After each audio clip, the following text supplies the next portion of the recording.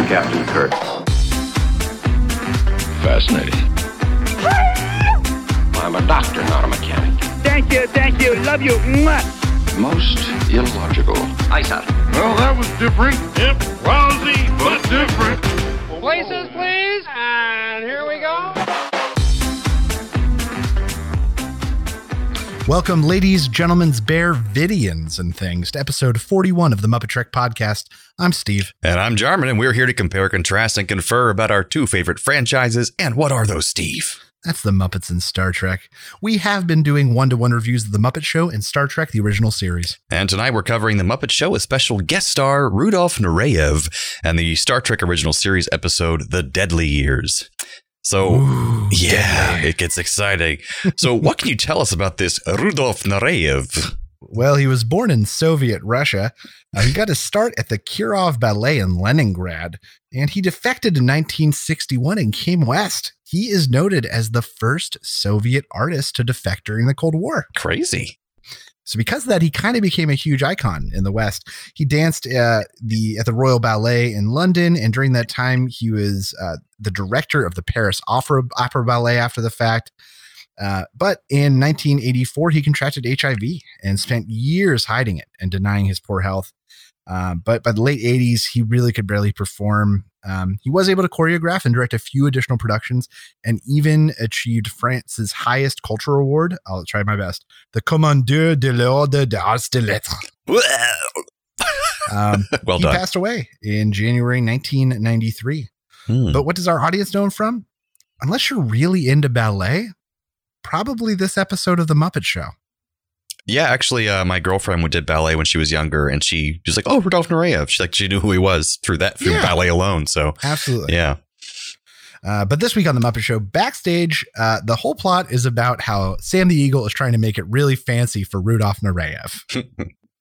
And in fact, he accidentally throws out Rudolf Nureyev in his attempt to class up the backstage. Because he walks in looking all casual like.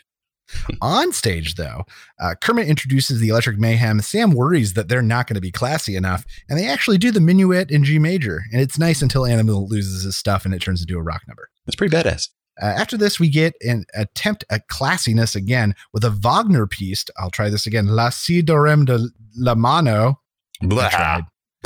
We get Link, Hogthrob, and Piggy dressed as Vikings. They battle each other for stage presence, and then Sam takes them off stage with a giant magnet. Up next, we get Swine Lake, a ballet between Rudolph and a big point pig ballet dancer. And it's super impressive. After this, we have a cute number called Something's Missing, where a puppet and the entire set are missing a half of its features until he's joined by a female lady puppet who completes him, and nothing's missing. Oh, It's real cute. Yeah. Following this, we go to Veterinarian's Hospital, and they class it up by doing a bunch of Shakespeare jokes. It was wonderful. Which is a big departure from normal. Robin introduces the next number with Rudolph in a steam room with Miss Piggy. This devolves into a series of sexual harassments and a strange performance of Baby It's Cold Outside. Rolf then plays Claire de Lune, which Fozzie interrupts by trying to class it up further. He brings out a candelabra, trying to light it, and then blows it down with a blowtorch. Rudolph then hits the stage for his final number, Top Hat, White Gloves, and Tail. We get to see him tap dance, which is cool, and not a skill we knew he had. Kermit thanks Rudolph and Nureyev one more time. Sam apologizes for ever letting Rudolph back in the building, and that is what we call The Muppet Show. Yeah. John, what did you think of this week's episode with Rudolph Nureyev? I thought it was a very fun, solid episode, and some of the kind of the backstage kind of things that or behind the scenes stuff that people might not know is that Nureyev was a huge Muppet fan, and that he coming on the show, you could tell that he really loved being there in the Muppets. It was authentic happiness in his face, that just being there. He felt comfortable. He wanted to be there. And apparently this really opened up a lot of other bigger stars coming, because this was filmed actually earlier on. And when they heard that Rudolf Nureyev went to the Muppets, then like, oh, I'll go too. And so they got lots of bigger stars because of him. So up to that point, they'd been calling in favors or people they worked with or people they had done something with. And Rudolph opened it up. And we get a plethora of huge name stars through the next few seasons because of it. And like just good sketches, like it fit really well. The even the Baby It's Cold Outside, even though it's uncomfortable, it was done really well. And he can decently sing, so it's always good having a song and dance man kind of person being there, and just someone who's comfortable with the Muppets. And Sam the Eagle fumbling around trying to be proper, and it was cute. And they had veterinarians hospitals. They had at least one of our go-to standby. Yeah, that's true. I know sketches. that's your absolute favorite. And they had none of the others though, so not a lot of the other that's true. Reoccurring segments. But it felt very solid, and he's a great performer. So yeah, that's a solid upper middle episode for me. I think that it suffered a little bit because while he's a great performer, he's certainly not a singer. Right. And they maybe leaned on that a little much. I wonder if he told them, he's like, I want to sing, and they're not going to turn him down because he's Rudolf Nureyev. Which may absolutely be what he did. Yeah. And it might be also the reason we got to see him tap dance. He's a great tap dancer. Yeah. But I think you're right. Anything that he lacked in the skills he was trying to convey, he made up for in enthusiasm. Absolutely. That's what counts. Oh yeah. We've seen some like unenthusiastic guests who just don't get it. Like, we've seen those people. Do I look at the Muppeteer or do I look at the Muppet? I'm confused. What? Music this week. A lot of classical stuff. Minuet in A major. I think I maybe said G earlier. By Luigi Borsellini. His first major patron was this guy named Infante Luis Antonio of Spain. All these words. Who was the little brother of the king at the time.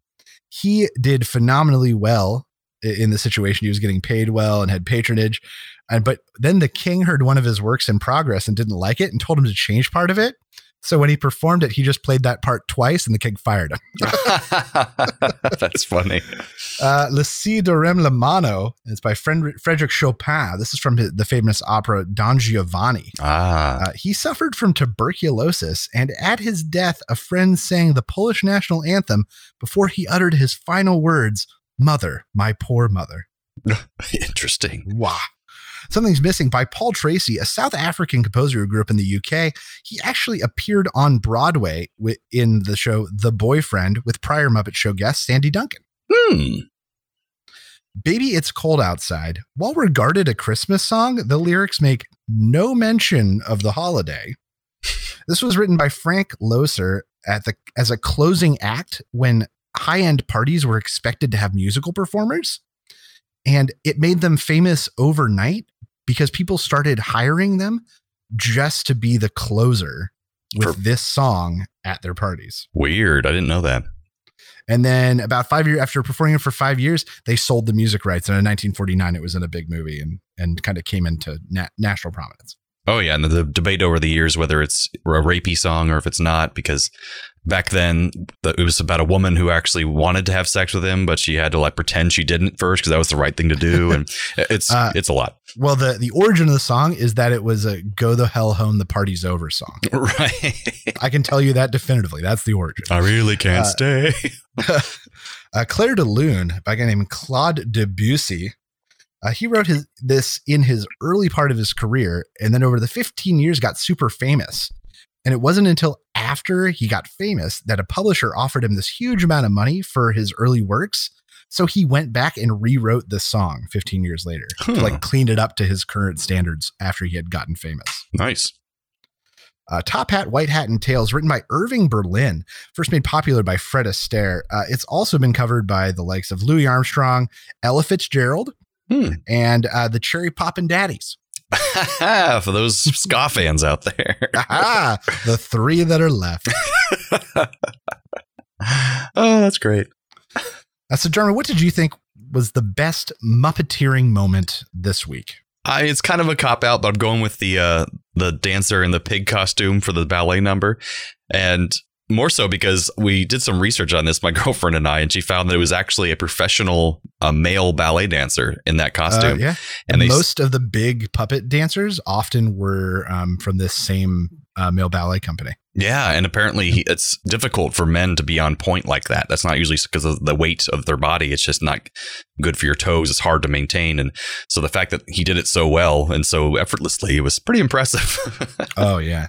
I'm also going to give it to that segment, but not to the guy in the suit. I'm going to give it to Rudolf Nureyev because at one point he had the pig like strapped to him and he was doing both performances. Yeah. With a stuffed doll kind of thing. And he was spinning it around and you could see the feet were attached to his feet.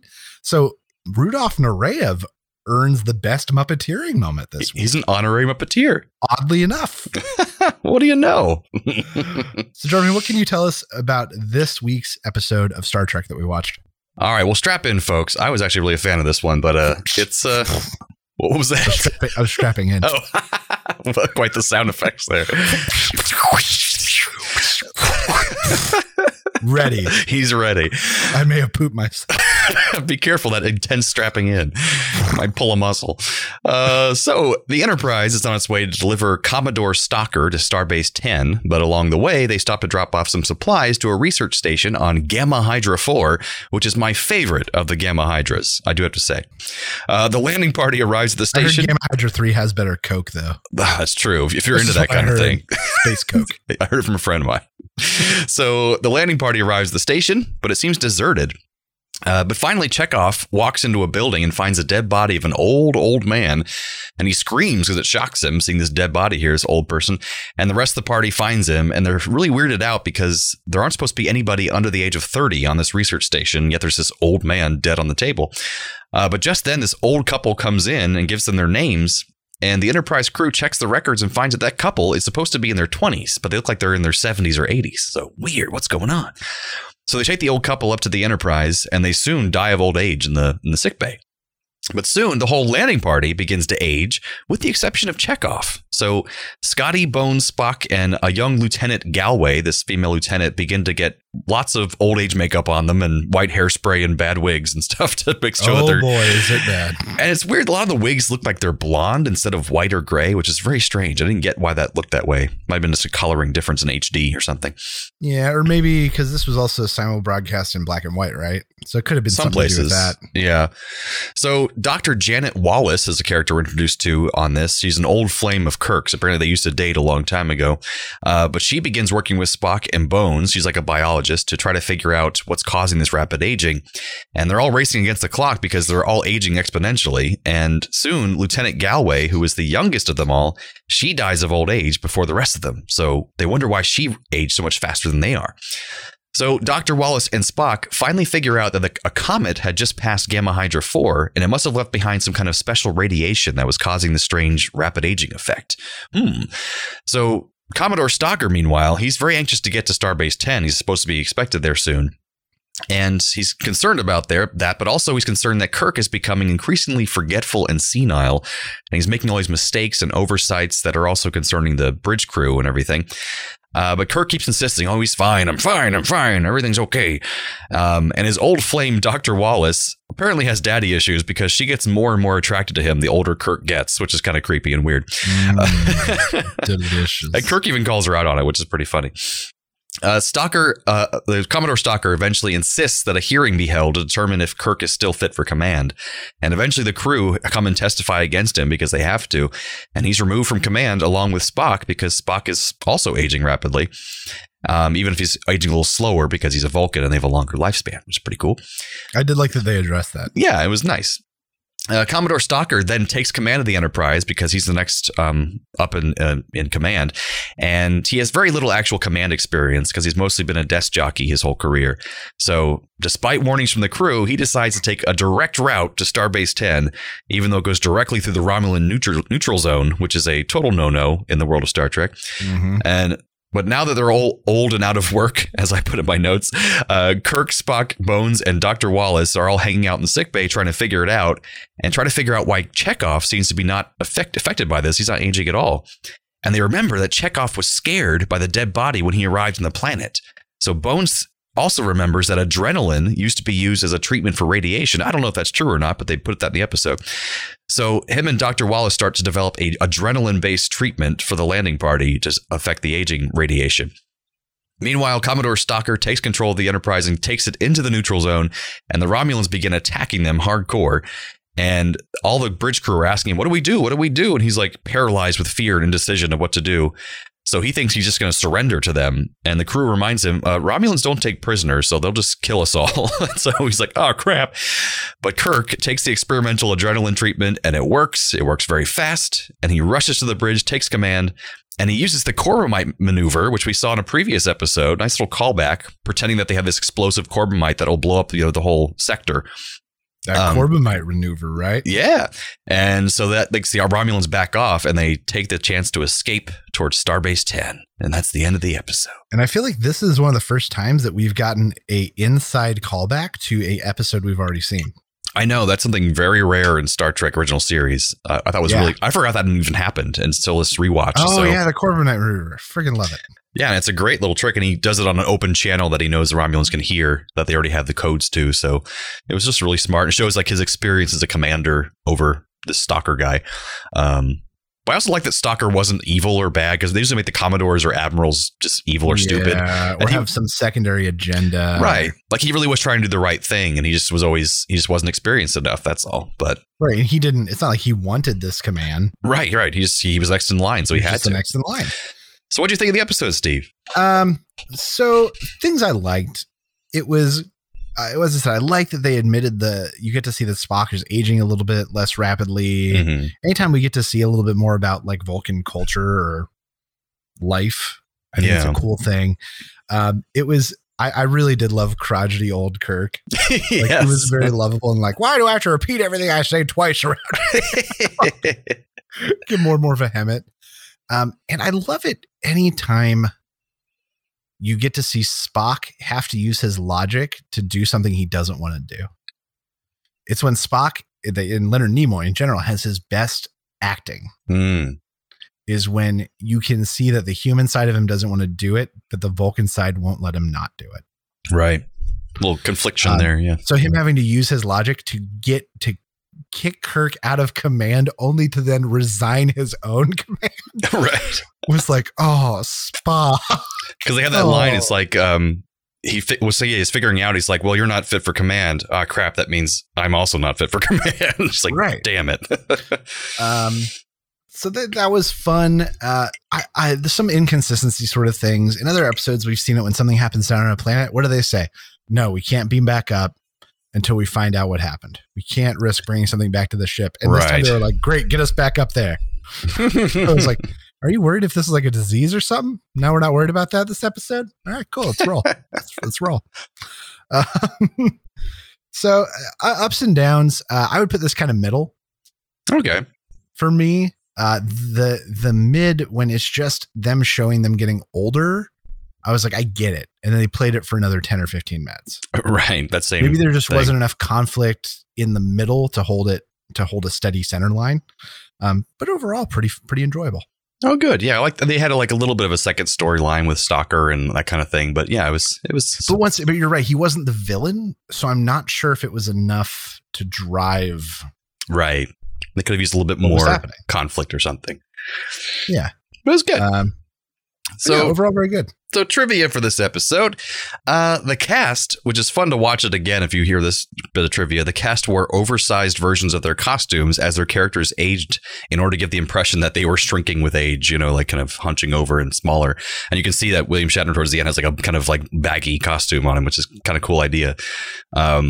William Shatner, of course, resisted looking too old as Captain Kirk.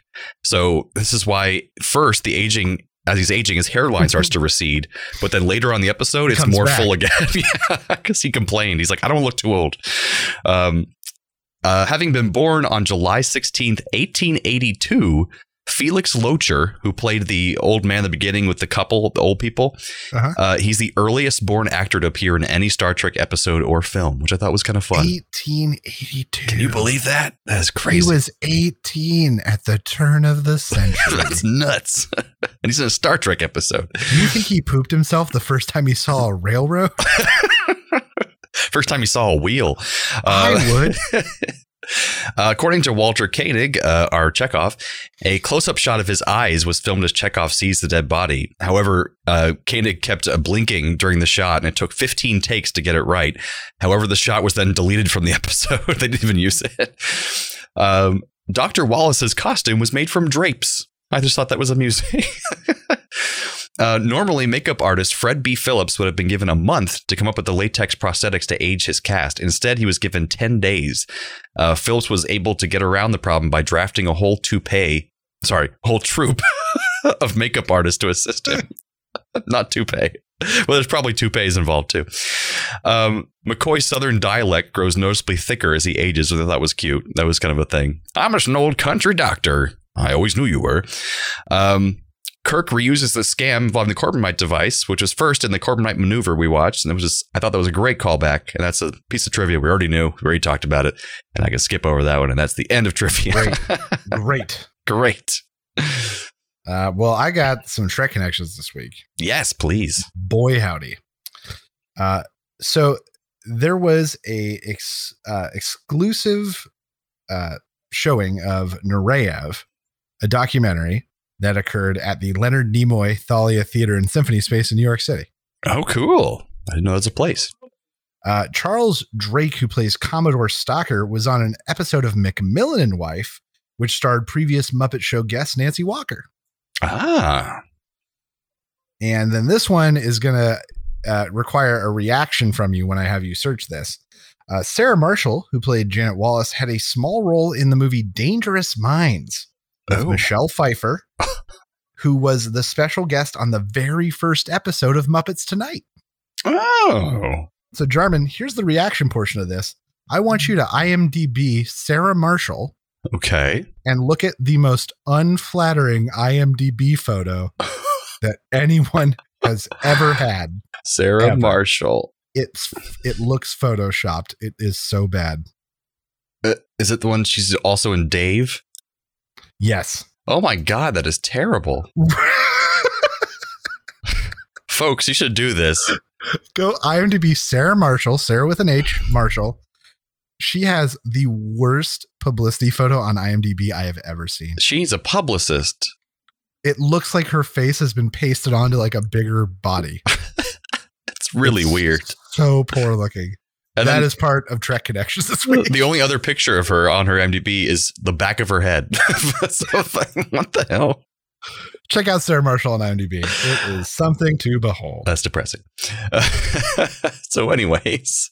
So, Jarman, these were basically the same episode this week, right? Weren't they, though? I mean, they were. They both have a scene of someone spurning a woman's advances. Nureyev in the spa with Miss Piggy and Kirk with Dr. Wallace in the hallway of the Enterprise, because obviously her face was plastered on another body. Nice. If in something's missing, pieces are missing from the puppet and the set, just like Kirk begins to lose pieces of his mental capacity. That's very true. People fight for the spotlight, as it were. Piggy and the other pig, what's his name again? Link Hogthrob. They fight for the literal spotlight in the opera number, and Commodore Stalker and Kirk fight over the spotlight of command of the Enterprise. Ooh. Yeah. Both feature someone giving a medical evaluation, Bones and Dr. Bob. You are so correct. That's true. Do you have another one, sir? No, mine was basically the same as the one you said for Cold Outside. Someone trying to leave while someone else is trying to get them to stay. Exactly. Oh, God. What was that noise? Transporter malfunction.